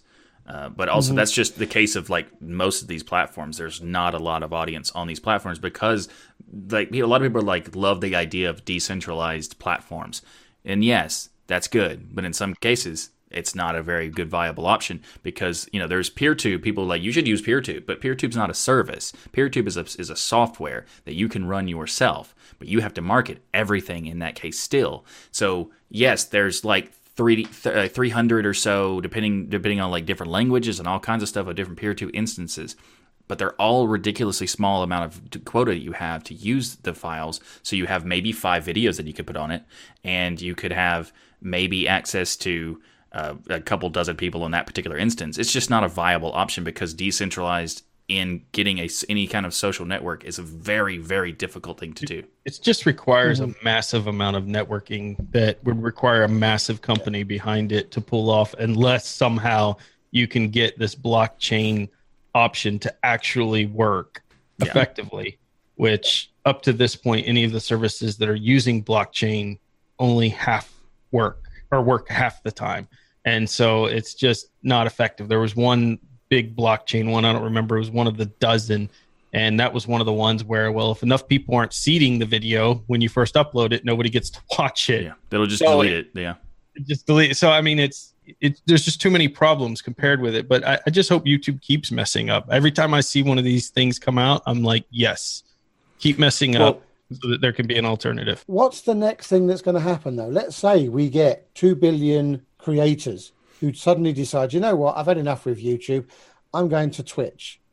Won't the FTC then tackle TwitchNet, or can you not make money on Twitch? Absolutely. No, it's 100%. It's because of their size, right? Everybody, and it's just like the BSD versus Linux conversation that we have, right? If you ever talk to the BSD guys, they'll say, "Oh, our community is so much less hostile and there's so much less drama." Yeah, because it's like, 1/1000th of the size of the Linux community. We got a lot more people, so obviously have a lot more resistance. Same thing holds true with content distribution networks. YouTube has all of the problems that they have because all the eyes are on YouTube. All the money is on YouTube. All the regulation is on YouTube. The second all of that stuff moves on to another centralized platform, we're going to have the exact same problem. And the problem, as Ryan so eloquently pointed out, with decentralized platforms are normal everyday people want one place to go to. You go to YouTube, not Google's instance of YouTube or John's instance of YouTube or the Destination Linux instance of YouTube, just YouTube, right? And until we get that down, we are trying to implement decentralization without considering the functionality and ease of use. And that's never going to get us anywhere. Exactly. Well, the main thing is that the COPPA law is applying to everyone, to every system. It's not just a focus on YouTube. It's just that YouTube violated it for so long that they're a huge focus from FTC. That's why they had a lawsuit in 2018. That's why YouTube settled for $170 million in September of this year. That's why they have to change all these things, because in order for the settlement, they had to settle with FTC and also do certain stipulations that the FTC required them to do. The thing is, they should have done this years ago, but they didn't because they wanted to make as much money as possible while knowing that they were violating the law. And that is the biggest issue, because they were fully aware in 2013 that there was tons of kids content. There were gigantic channels that were specifically just for making kid content. And now that's an ambiguous situation where the FTC wants to expand the COPPA language to be more wide-reaching and more broad. And that's that's the problematic thing. So there's certain pieces where the FTC is doing something that's potentially bad, because they're, instead of doing child-directed, they're now doing a thing called child-attracted content. Whereas if you have something that is somewhat interesting to a child, then you have a problem. And that is the biggest issue, because of that creates a problem where family-friendly content is problematic. And that is crazy, because our content is not for kids, but there's kids could watch it with their family. They could be around in the conversation. They could fill their brains and learn about Linux. Exactly. So even us, we could have an issue with it. I agree with your take. I agree with your synopsis in the traditional business sense, but that's why I think decentralization is so important, and why, Ryan, you see people that go, "Oh, you have to check out X," because with decentralization, like, you can say all day long, "Hey, here's the thing that we have to have. Here are the rules, and it applies to everybody, and nobody's exempt." But honestly, when push comes to shove, where the rubber meets the road, how do you enforce, content guidelines, over PeerTube, for example, right? Like, which PeerTube instance are you going to go after? The largest one? Some of them? You would contact PeerTube themselves and make them put it in the software. Well, but I'm just saying, so it's open source. So then somebody forks it and takes it back out. I mean, you can't force you can only force the behavior. You can't actually force the code change in a decentralized instance, right? So you can go after the large players that are running the software and have them force them to implement that feature, and that might be moderately successful. But you'll never actually. It's like trying to put regulations on torrenting, right? Like, how are you going to do that? You can go ahead and, like, you can say you're going to do it. You can make it illegal. You can write a law in the books. But there's no real way to enforce it. And I think what's interesting about that, and what is so liberating about that, is even if it has somewhat of a downside, because I have kids and I want them to stay safe online, even if there is a downside associated with that liberty, associated with that freedom, it is so refreshing that we are starting to enter a world in which people are starting to take control back of their technology, and we can put all the laws we want on the books, and they're essentially unenforceable. And so what we have to do is then go to the community and say, okay, how can we fix this problem in a community fashion, rather than a top-down, the government decided, now everybody has to do it approach. And I think overall that would be more successful. I don't know that I don't know without ease of use that we ever get there. Well, if the problem is, and you nailed it, Noah, is they create a product that they decentralize something, but then it's inferior.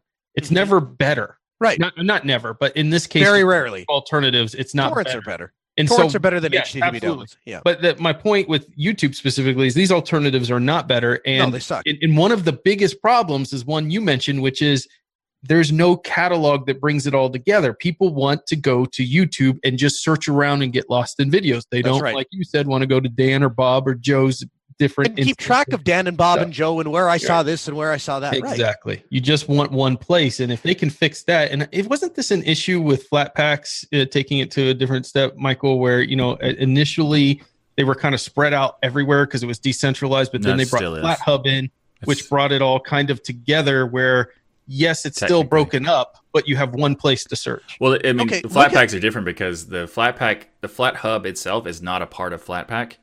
And that's still a problem, but it has become like the community de facto centralized repo for it. Because everybody's like, hey, you know what would be really good about with Flatpaks? Having a repo that's centralized that everybody could go to find the things, because that's how getting software works, because we already have the system of repos for individual distros. You have one repo to get to. Now you have this new system that you could have thousands and you have no idea where everything is.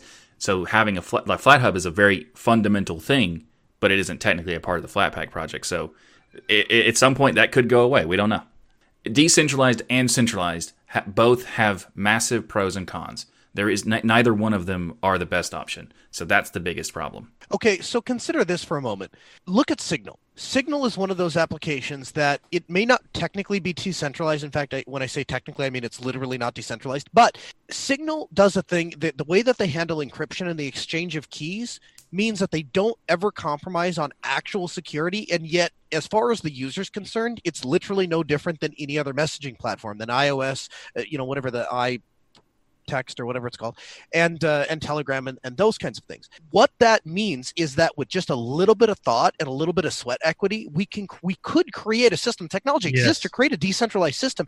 So, for example, you could have a federated, and we're working on that, right? With various different social protocols, but we could hone those protocols in such a way that it becomes part of a central decentralized network. And so, if you search for a particular movie, it doesn't matter which instance it's on, it already finds it. And we just have to hone that. The basics are already there. We've already kind of started that. We just haven't we just haven't dialed it in to the point that it's super easy and that anybody can just one-click deploy, and now they have an instance, right? And what's so interesting is it seems like, Noah, they've created all of the hard parts of creating a YouTube alternative, but don't finish what I think would be the easier part, which is create a search function where it just searches. Talks together. Yeah. Exactly. They do all the hard work, but not the last part. And the other thing is, too, is one thing I also think would be extraordinarily helpful that I've seen very implemented very, very successfully numerous times is a dual model. Bitwarden is the first thing that comes to mind. If you say to yourself, I want to own my own passwords. I have all of these things. I've got everything set up. Okay, I want to do this. Okay, all right.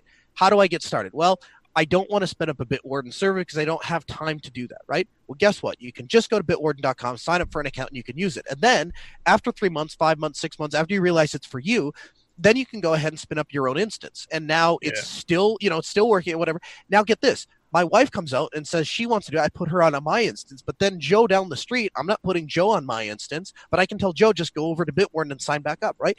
Bitwarden then becomes a drop-in replacement literally for KeePass, and yet it doesn't compromise on it's not as a service, you can still own it yourself. And so if I'm just going to pick on PeerTube, for example, if PeerTube got to a point where I could go to peertube.com and all of the videos on the PeerTube that were listed as maybe federated, I could just go to peertube.com and search for video, and it would show up, and all those things worked.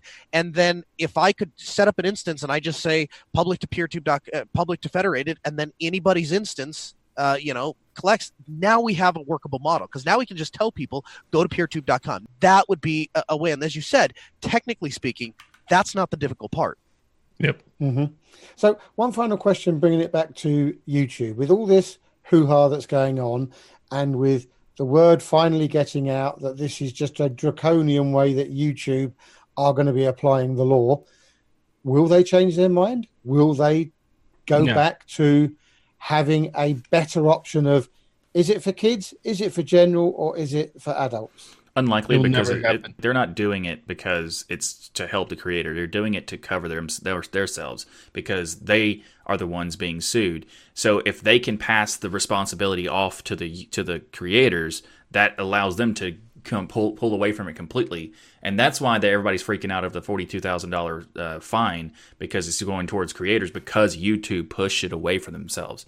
And by by making it a simple yes or no, are you for kids or are you not for kids? Making it a yes for no puts an ambiguous situation where it makes a ton of confusion and takes them out of the position. And that is that's the worst part about what YouTube is doing, is that they are just being ambiguous for this fact. And also, if you do choose to say that you are for kids, then you have a situation where you have so many features removed from your account.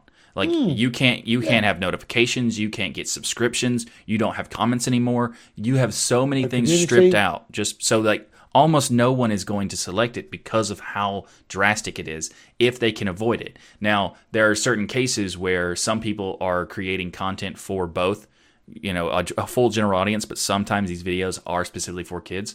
They can go in and choose that this is a for kids video for that particular one, but there's no incentive for them to do it, because essentially 60 to 70% of the ad revenue is removed, because the ad revenue is mostly through the personalized 90%. Ads. They're saying that, if you remove that, you still can get ads, but it's more general ads, and those don't get as much percentages. The click-through rate is not as good. So that's why that they have this situation. So the adpocalypse is a whole different thing that wasn't really YouTube's fault.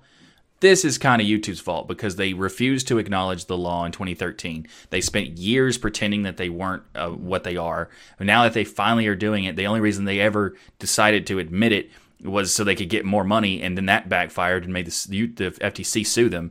So it's in this particular instance, it's YouTube's fault. There was also some lawyers. There was a lawyer who went and talked to the FTC because of this situation, and he found out that they weren't even aware that the content creators would be affected by this whatsoever. So it creates this weird situation where the FTC does need people to send messages and let them know about what you need to research the topic to let them know that you're informed and everything. but you need to send them a message to FTC to make sure that they're not expanding the thing, just enforcing it properly. And also, hopefully there's a way to contact YouTube and tell them to stop being awful, because there's a general audience exemption in the COPPA Act that YouTube is ignoring, and that's the biggest issue. So if we were able to somehow get YouTube to add the general audience, it would be fine. So, Ryan, help us out here. Dig us out of this big hole. Tell us some great news. So Linux kernel 5.4 is being released today.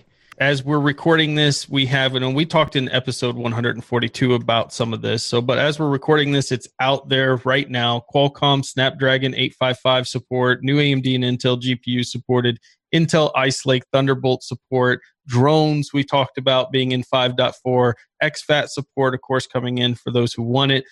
Improvements in Wine and Proton are there, as well as in addition to FS-Crypt improvements. So a lot came in 5.4, but that's already dropped.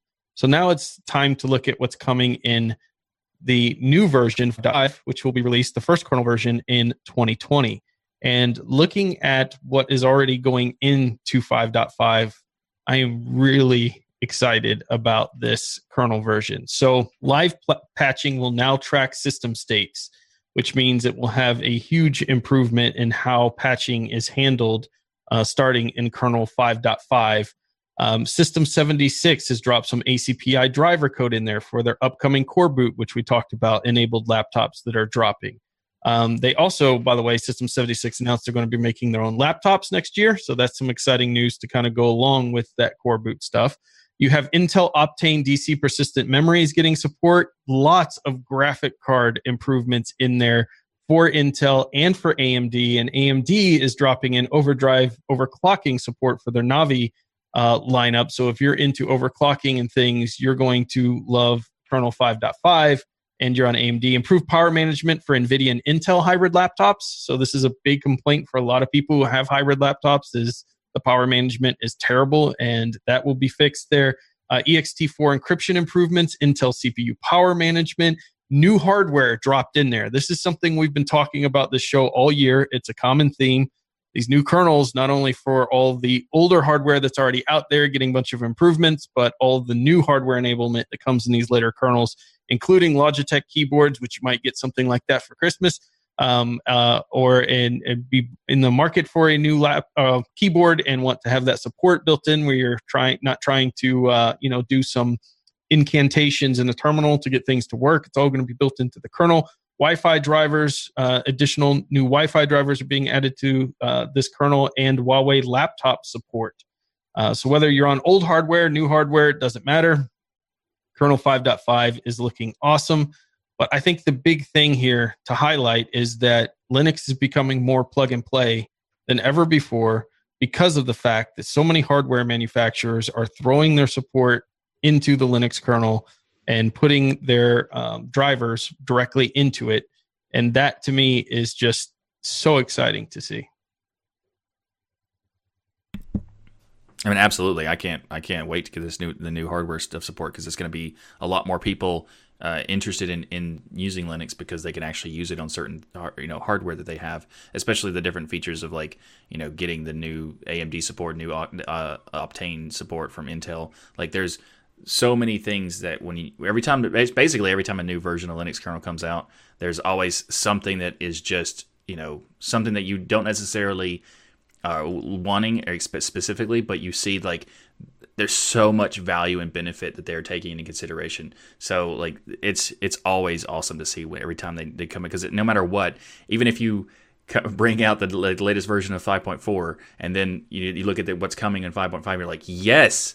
Even if it's not even out yet, you see the next version of okay, that's awesome, and the next version, that's awesome. It's a weird thing that it's kind of it's a weird way to describe it. I guess it's like a kid in a candy store. So Linux is the software version of candy. Yeah, I mean, it used to not be honestly that exciting when a new Linux kernel came out. There'd be some kind of big technical jargon thing of reconfiguring something, and you're just like, okay, cool. I mean, I'm glad they're working on it. But now with all of the hardware being dumped into it, every single release, yeah, to me, I don't know if I've just gotten geeky or not, probably both, but it just seems way more exciting to look at what's going on in the kernel than ever before. Yep. So up first in the gaming section is some really interesting news, and it's related to Valve's Half-Life series, and that there's a new Half-Life game coming. It's not technically Half-Life 3, though, because Valve still can't count to 3. Wait a minute, Michael. Stop. This is the opportunity that gamers have been waiting on, and you can't just do this for like 15 years. You have to say Half-Life 3 confirmed. You have to. Right, but we're talking about a new version of Half-Life that isn't actually Half-Life 3, so I have to specify. Oh, darn it. Because they still can't count to 3, and that's the issue, really. But Valve's new game is actually called Alyx. I'm assuming that's how you pronounce it. But it's a third game from the series of Half-Life, but not. It's in between 1 and 2, technically speaking. So, like chronologically, it's in between 1 and 2. This was smart on their part not to release Half-Life 3, because no matter what, people would have hated on it. There's way too much expectation for 15 years. Yeah. And so there's like it's also a VR game, so it's specifically for VR only. So if you have any VR headsets like the Index or whatever, you can play this game when it comes out next year. But this is it looks like a really interesting approach that they're doing, like taking an existing franchise and putting into it a VR style game. I think that's pretty interesting to see what happens with that. But there is a little bit of an issue in that it is not confirmed for Linux users yet. They said that they are working on support for Linux users, but it's not confirmed to have it yet, so that's why it doesn't list it in the announcement. It is being developed for Linux, but we don't know if it's going to have day one yet, because they might get it done by the time they actually do the release, but it might not. It might be later on, so we don't know. But it is pretty cool overall, and I am glad that. Have you seen the graphics of this thing? Well, I mean, I've seen the demo. It's ridiculous. Noah, you have been talking about VR, your interest in VR, getting a VR headset and all of that. Yep. I have looked at all of these VR games, really anticipating this thing to take off. Now, we had a discussion a while back where I was saying, I'm a bigger believer that AR is going to be the thing that breaks out, not VR, because VR just seems like it never really went anywhere. And a lot of that happens to be because when I watch these VR games, they're cool, they're awesome, but they're usually really short games, and the graphics are they're not impressive, and they're just weak. This is the first game that I've seen in the VR world that I've personally seen that just blew me away. Like, this is next gen. You look like you are in Half-Life. You're doing things like with the guns and loading and things that just make you feel like you're really in that world. And this blew me away. And I think with your new Ryzen build that you finally got going there, this might be the one for you to pick up here and try out, especially if we want to see what the capabilities fully are of VR. But you've got to take a look at some of these videos, Noah, because I know you're excited about VR. I'm excited about VR. The other thing is I'm excited that anytime I can support efforts on Linux, even if I'm not a gamer, people always assume that I don't care about gaming stuff on Linux because I'm not it's not my chosen form of entertainment. That's not true, right? I like supporting a continuation of development on Linux because I understand that means that there's going to be more eyes on Linux and more people using it. And so anytime there's advancement, that to me in and of itself, the principle is important to me. And also, at some point, I really would like to start getting into the Destination Linux gaming network. Yeah. Mm-hmm. Absolutely. So the question then, is this going to be the game that makes VR, or will it just be one notch on the ladder?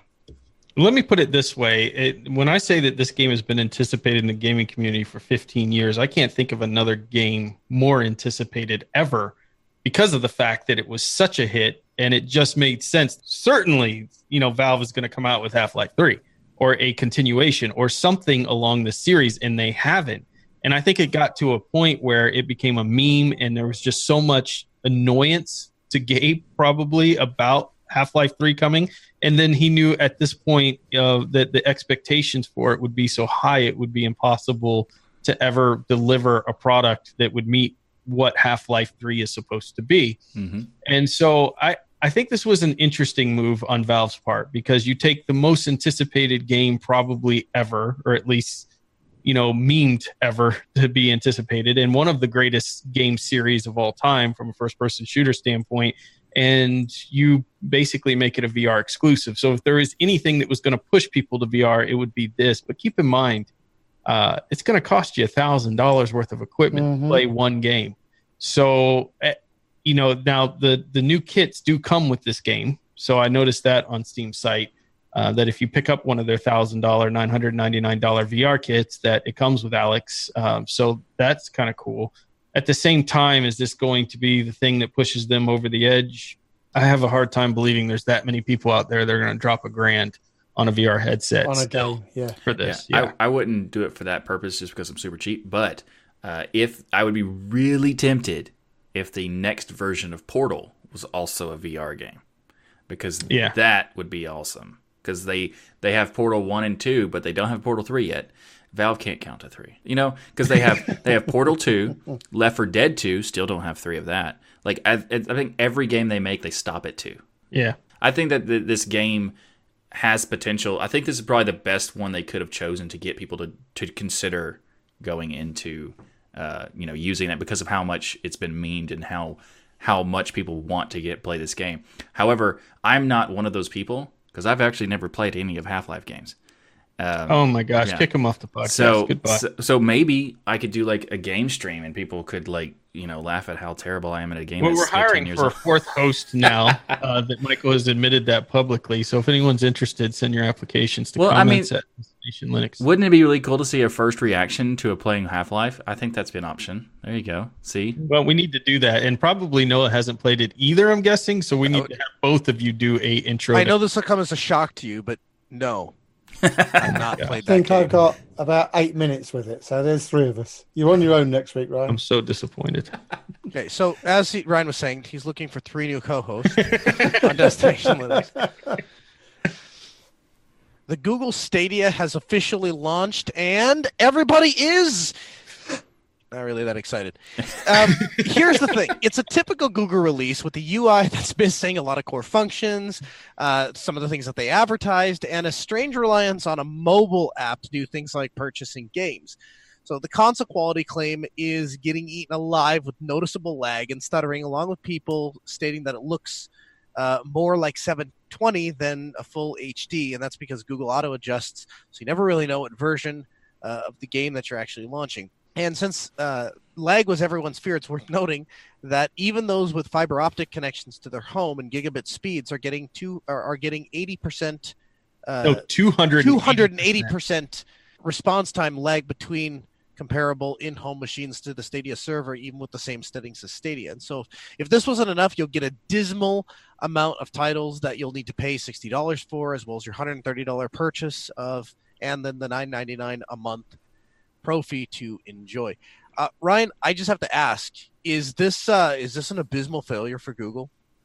I mean, it's certainly launched that way, and I have to tell people, especially the ones that sent us the angry emails otherwise, we told you so.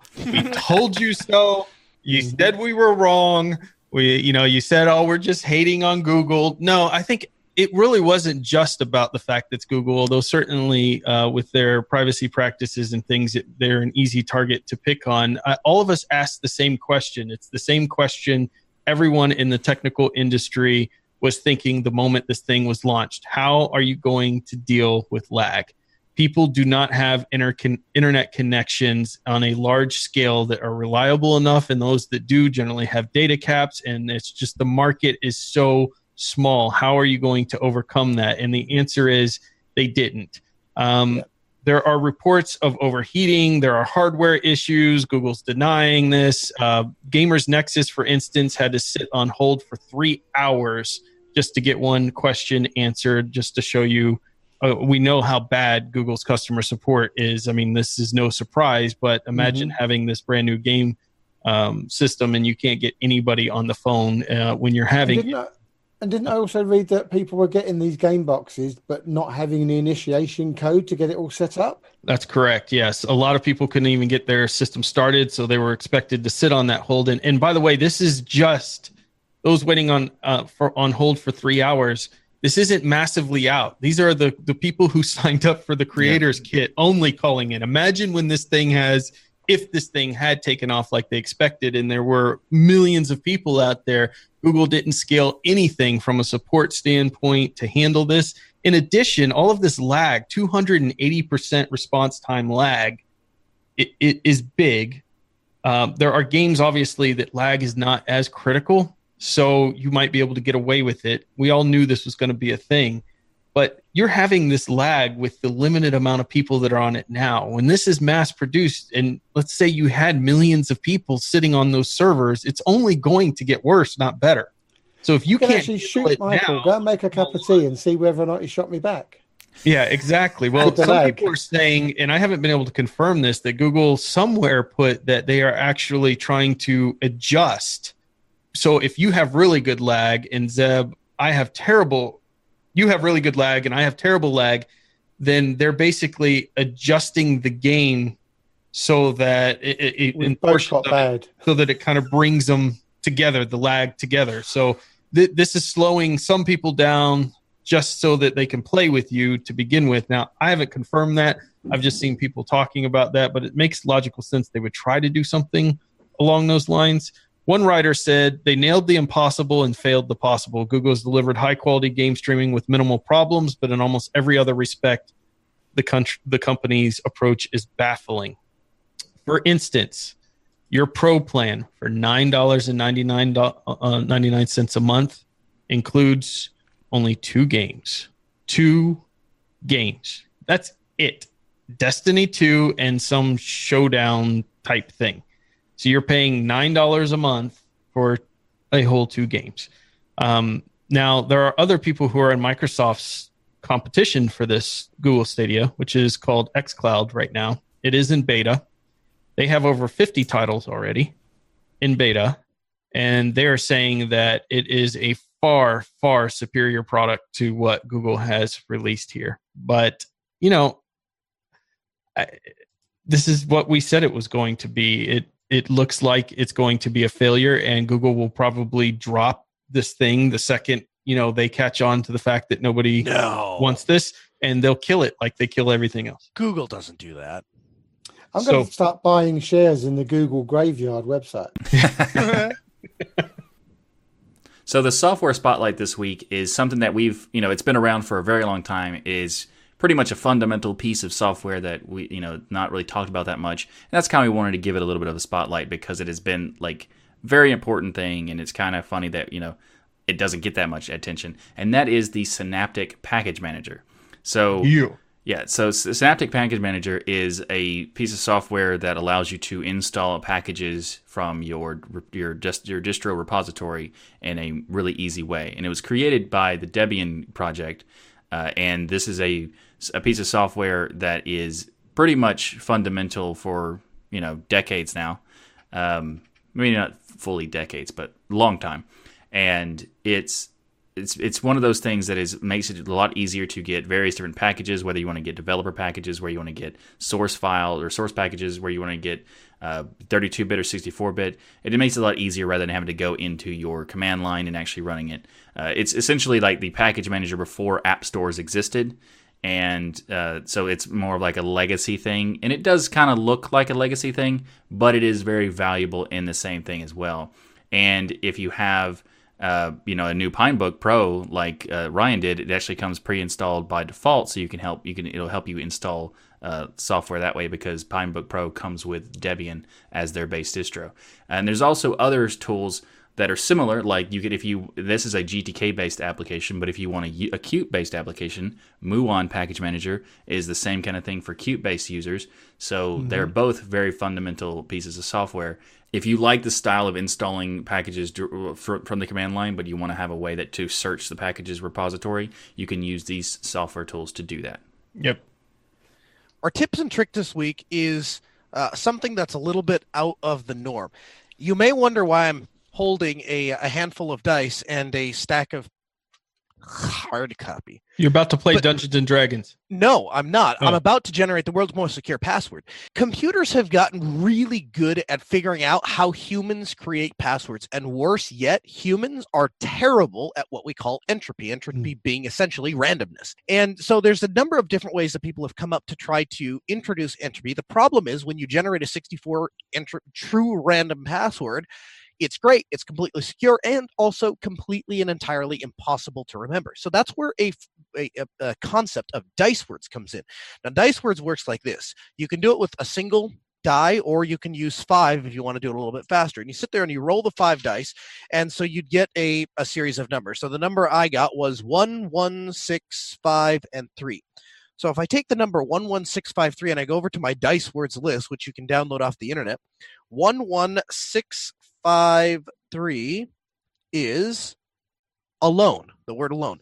And so you'll do that same process 7 to 9 times, and you'll come up with 9 easily rememberable phrases or words, and you put that meaningless phrase together, and you will have a very, very secure password that's very, very easy to remember. And because it's all generated offline, there's no chance of any sort of electronic interception. And if you want to get really crazy and paranoid about it, use the on-screen keyboard so that no hardware keyloggers can log your keystrokes. And of course, if it's even more secure, use an on-screen keyboard and use it as an air-gapped computer so nothing can touch that machine.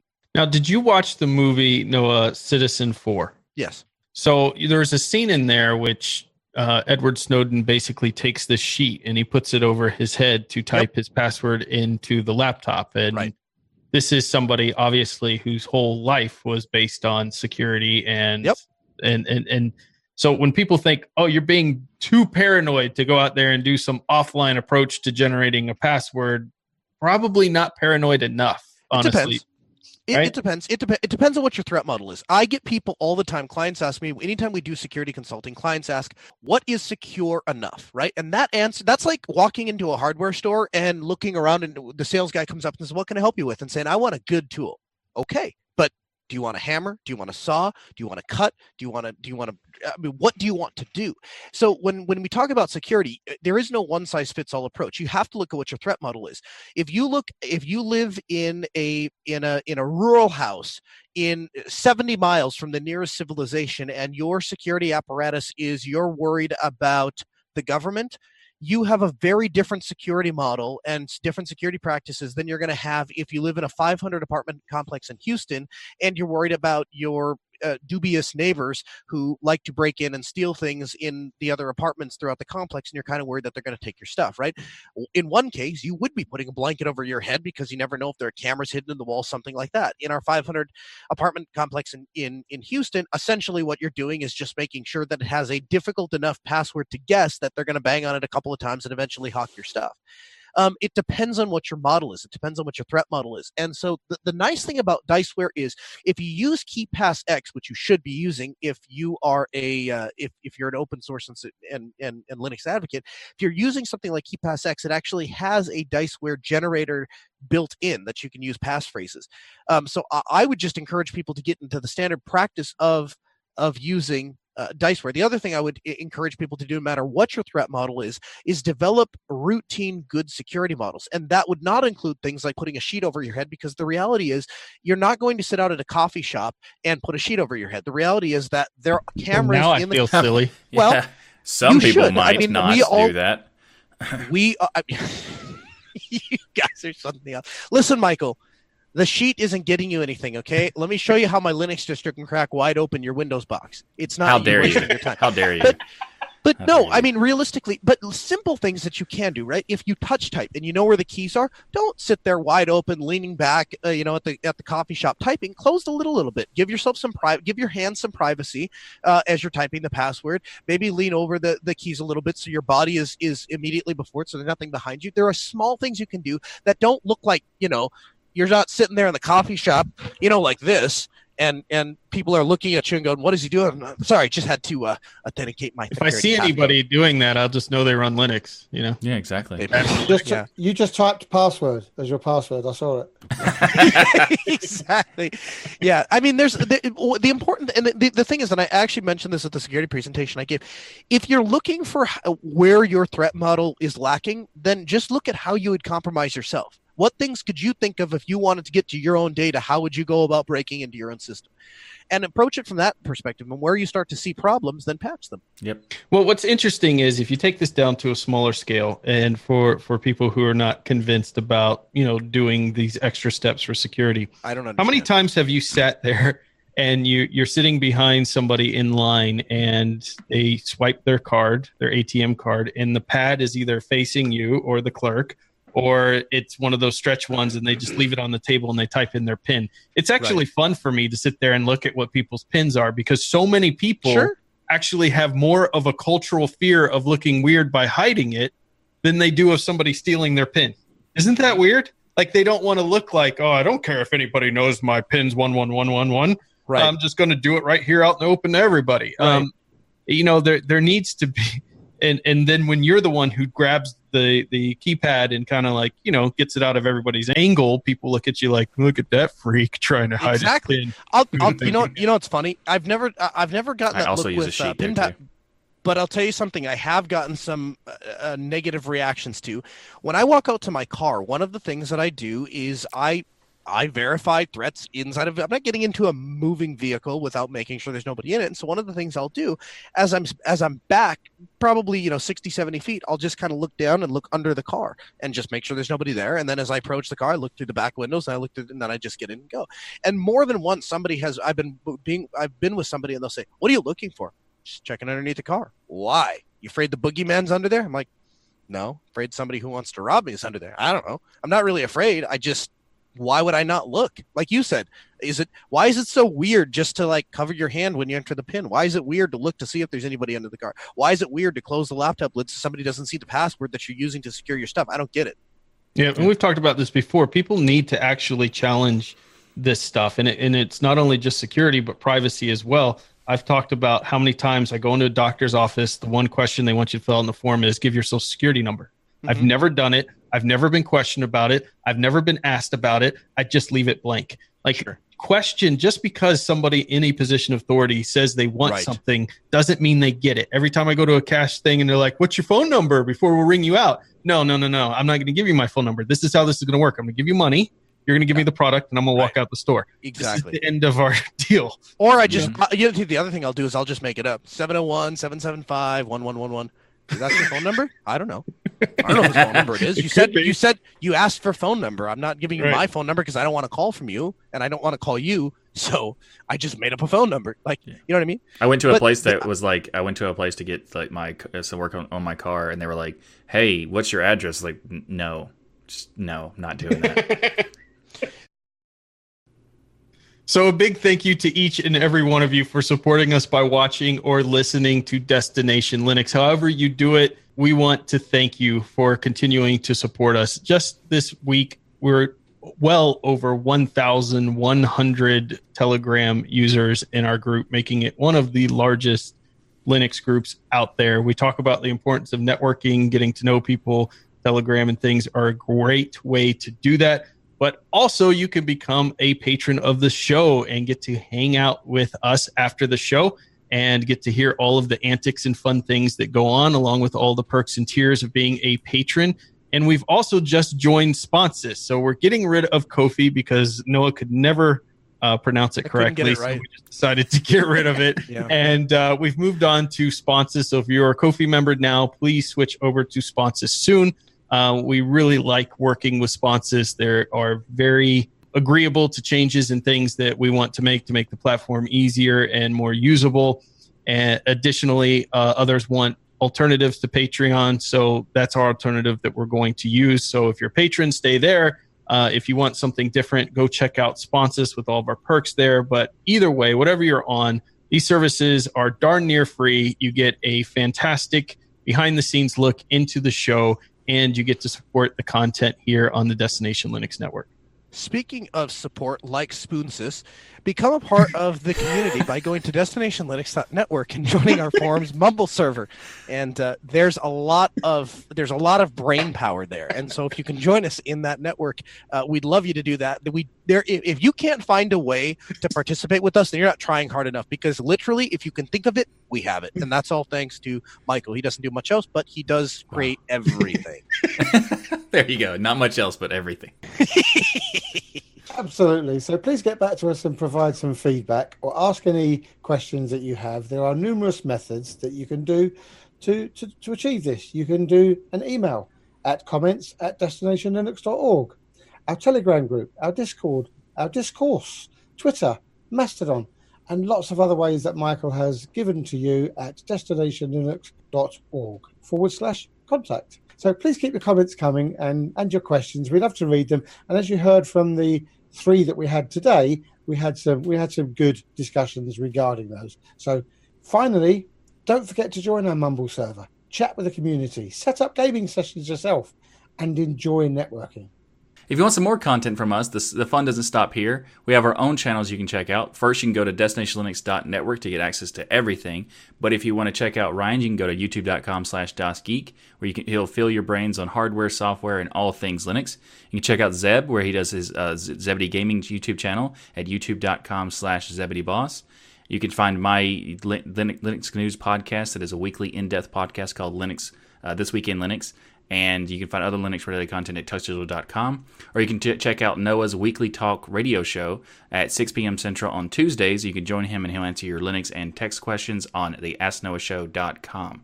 And also be sure to like that smash button and share the show on social media. So everybody have a great week. And remember that the journey itself is just as important as the destination. Thanks, everyone. Bye-bye.